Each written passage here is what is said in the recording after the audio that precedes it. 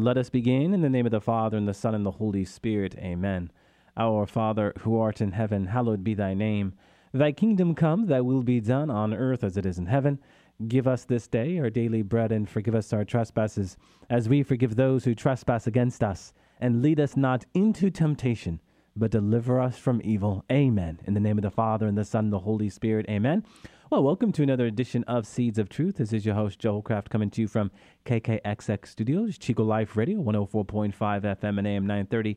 It is great to be with you another Wednesday evening, an evening where we have been reflecting into the richness of the Lord's Prayer, the gospel prayer, that prayer we just prayed, right? And hopefully by now, when we open up every single program here on Seeds of Truth with that prayer, you're just not saying those words without any critical reflection. Hopefully, by now, you have well understood that prayer is both mind and heart, And it is mind and heart to the extent that we take what we study here and internalize it, reflecting upon it, contemplating the deeper meaning of the words, that we might be enriched by it. You see, we spend the time we spend here on Seeds of Truth reflecting into the Lord's Prayer so that when we pray the Lord's Prayer, we might be enriched by the prayer, and that we might, in praying it, come to better understand who we are and where we are going.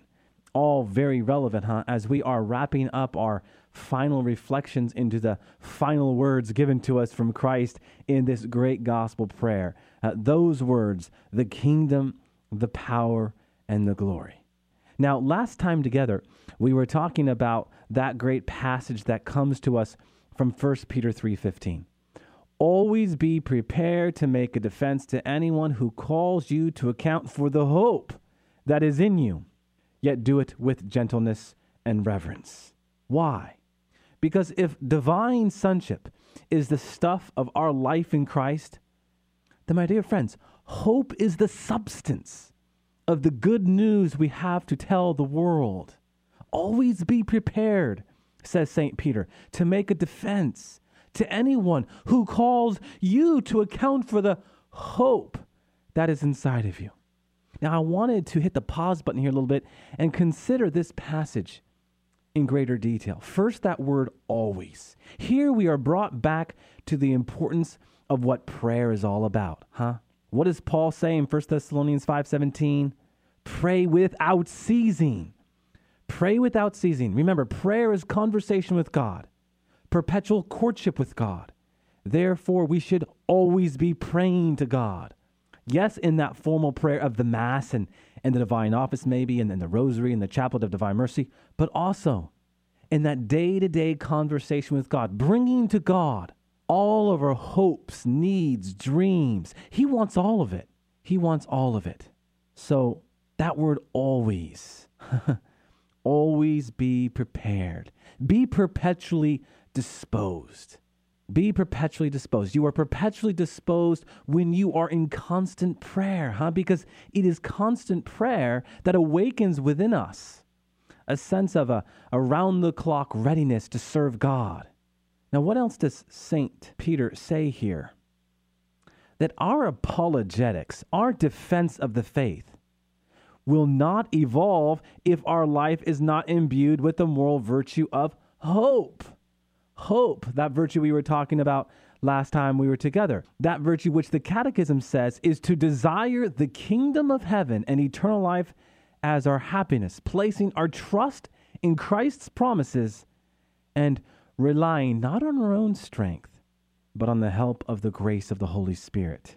And in the context of apologetics, from which, of course, this verse has its context, hope is manifested by preaching the gospel by desire.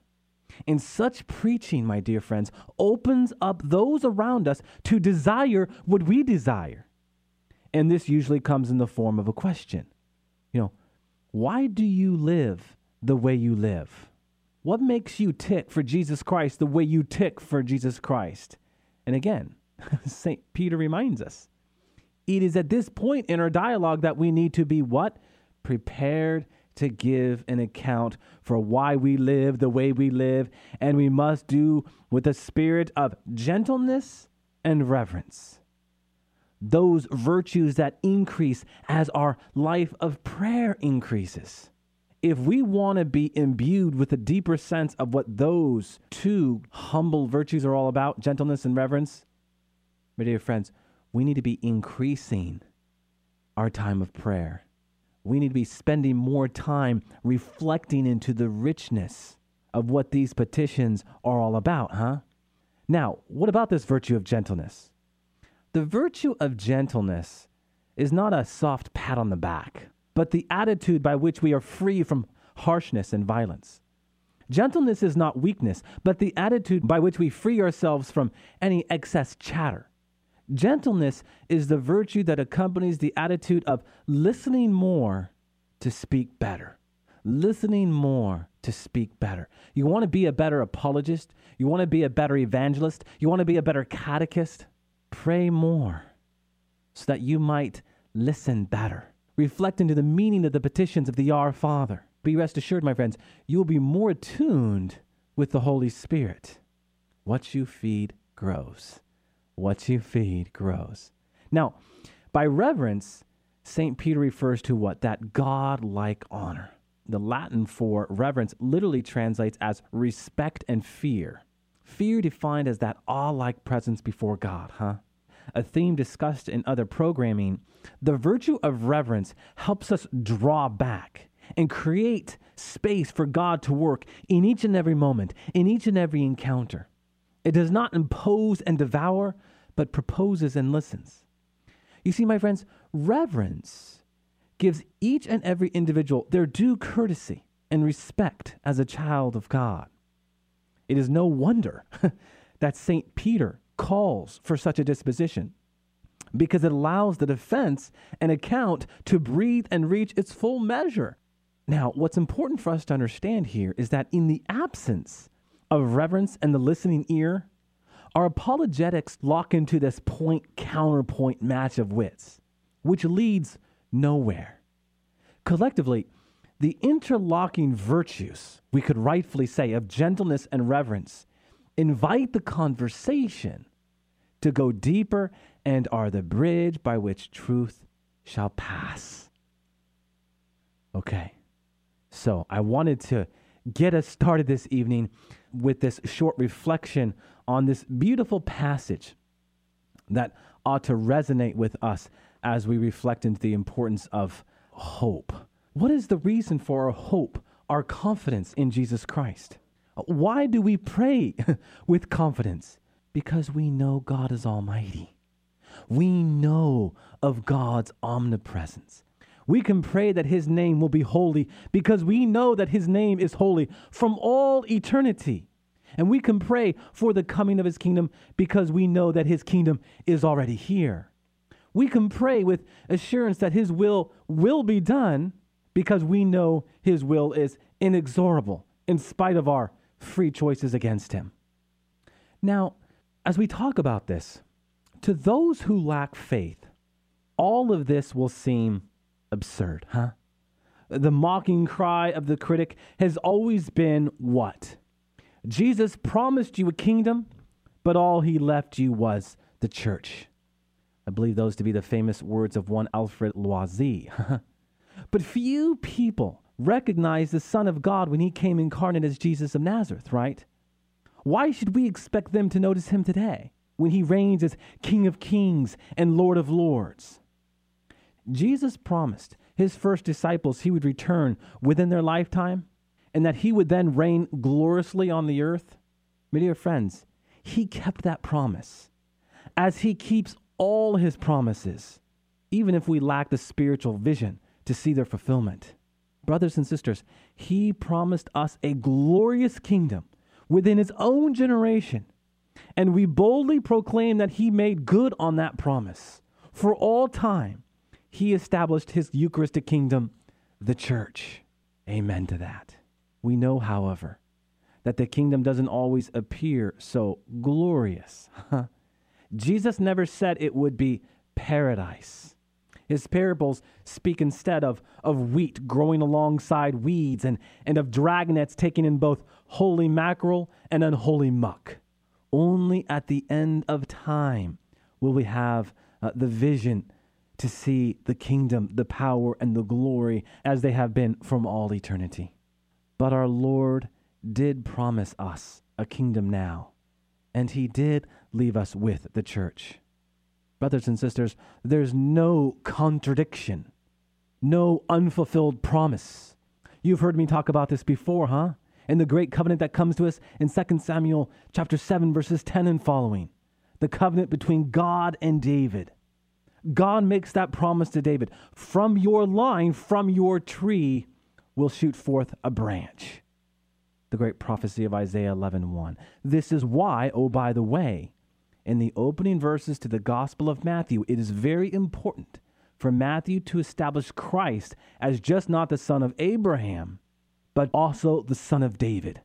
Because the first century reader, my dear friends, of sacred scripture, especially the reader to the Gospel of Matthew, would have been adept to the great covenant between God and David, would have understood the significance of Christ coming from the line of David. Why? Because they knew well that great passage that comes to us from 2 Samuel chapter 7, verses 10 and following. Now, why do I talk about this? Well, what does Matthew do? He not only establishes the kingdom of David as one of his great themes, but he also puts an emphasis on the figure of Peter. And what happens in Matthew 16, when Peter receives the keys to the church, he's receiving the keys to the kingdom of heaven here on earth. He's receiving the keys to govern the kingdom of heaven here on earth. And again, we have spent a great number of minutes on air on that passage. I'm not going to rehash all of that right now, but I do encourage you, if you are hearing this for the first time, to go back and to read the Gospel of Matthew carefully and see that, yes, Matthew established the kingdom of David as one of his great themes. This is why we see Christ receiving the title Son of David 8 times in the Gospel of Matthew. So for Matthew, in establishing the great themes of the kingdom of David and Peter, we are made to reflect on how they are interconnected. And they are interconnected in a most powerful way in Matthew 16, where we read of the church. Christ as the king, giving to his new prime minister, Peter, to oversee the kingdom of heaven here on earth, the church. Okay, and this kind of thing, oh, by the way, is what you find in the first Christian thinkers. They're reflecting into this, and they have much insight to give us there. Okay, that being said, what we are made to see is that what Jesus promised and what he delivered are one and the same, right? He said that the kingdom is near, and it is. We can even say it's as near as your local parish, right? The kingdom comes where the king is present. Have we not established that as an overarching truth? That the kingdom of God comes to us in 3 modes. First, in the person of Jesus Christ. Second, in the interior life, in the gift of the Holy Spirit. And lastly, in its ecclesiastical dimension, or the dimension of the church that we just spoke to.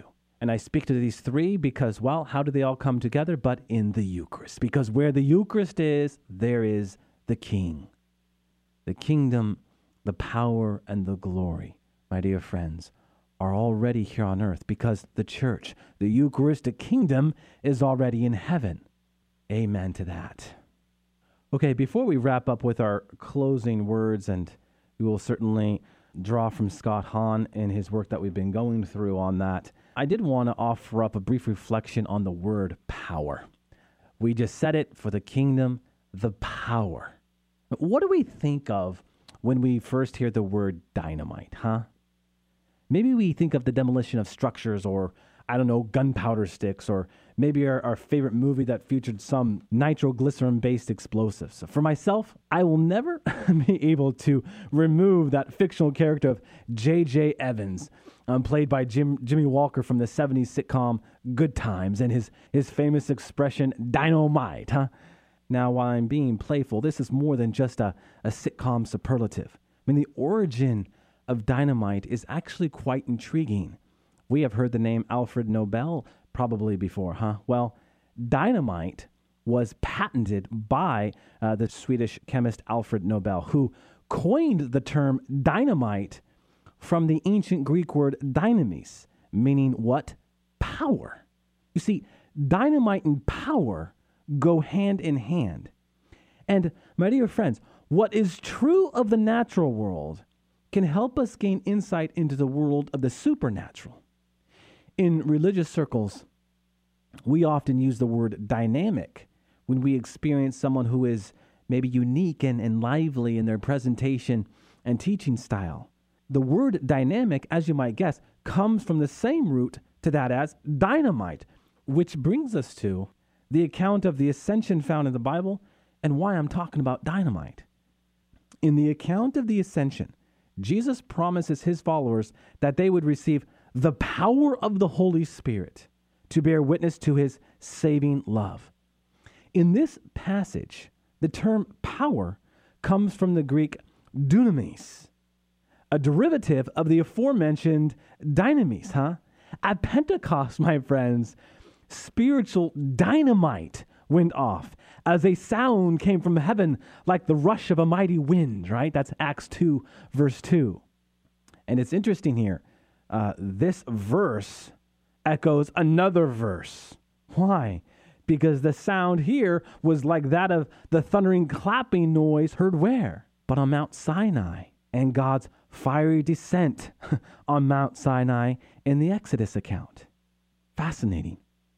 Just by way of footnote, another word used for power in sacred scripture is energia. Energia, what does that sound like? Energy. Brothers and sisters, the love we receive in the power of the Holy Spirit is like a force of energy putting into motion the very life of God. This act of power is what we receive in the sacrament of confirmation, our own Pentecost, if you will.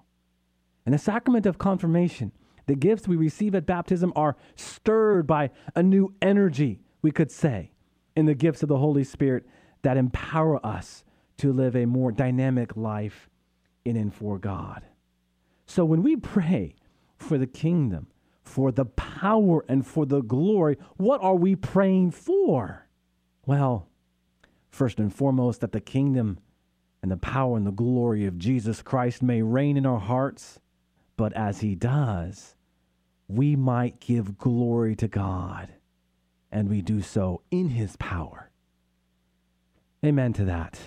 Okay, I want to turn now to Scott Hahn's last words in this book that we've been reflecting with Understanding Our Father, Biblical Reflections on the Lord's Prayer. Scott Hahn says this: prayer is necessary, but it's not easy.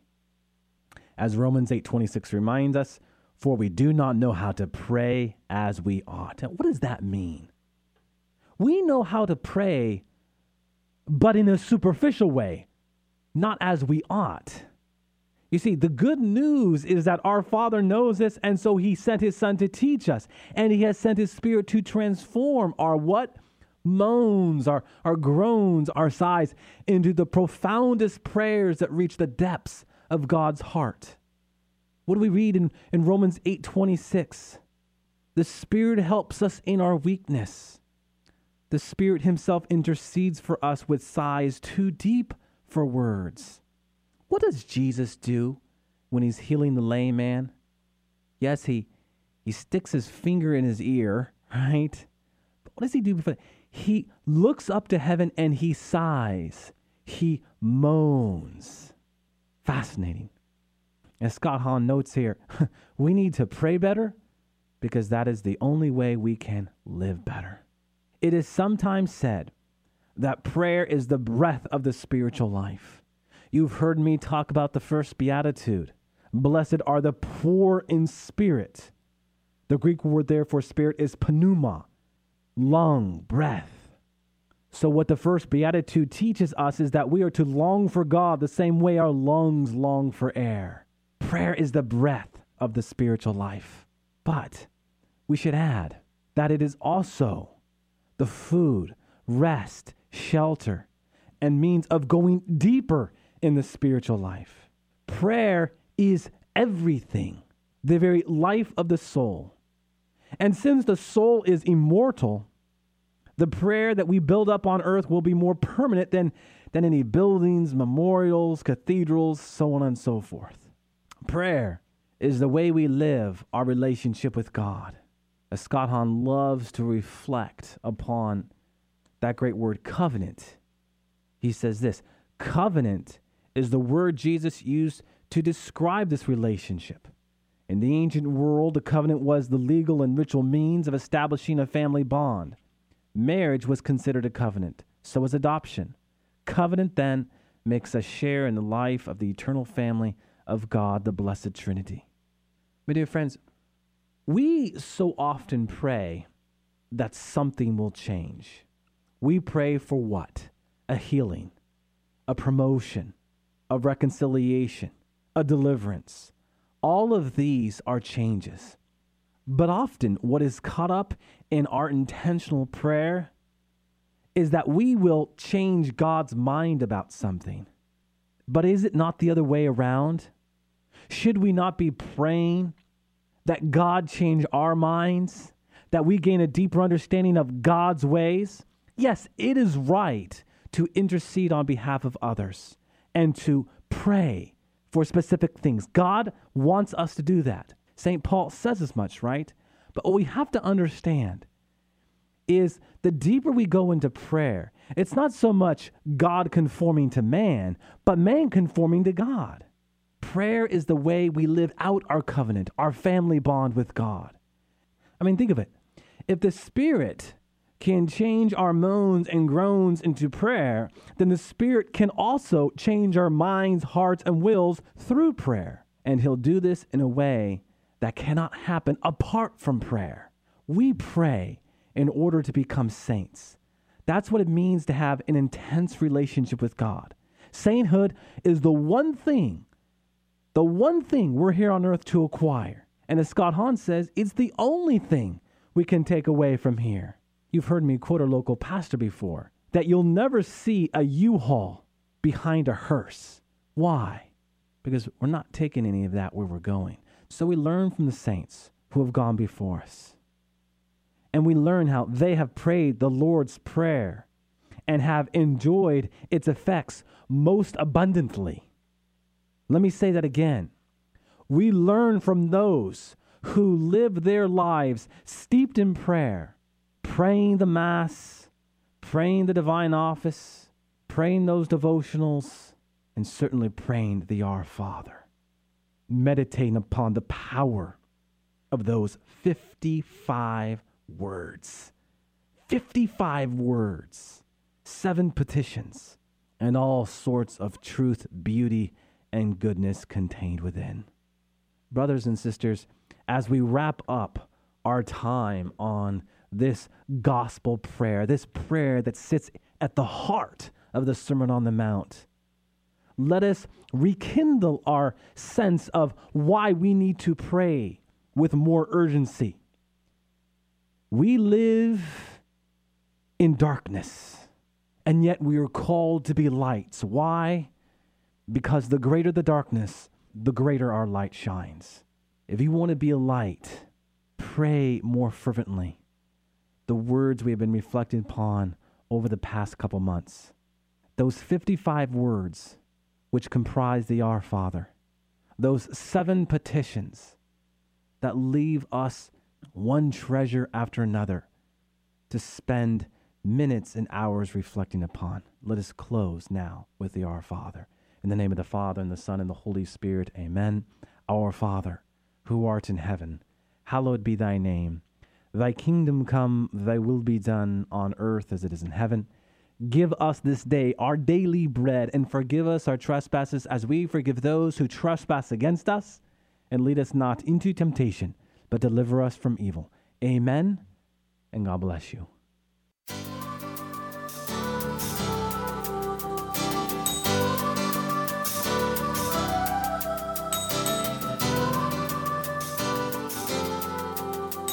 Thanks for listening to Seeds of Truth, heard every evening, Monday through Friday at 5:30 here on KKXX. If you'd like to hear this program or find out how you can help support Seeds of Truth, the website is joeholcraft.org.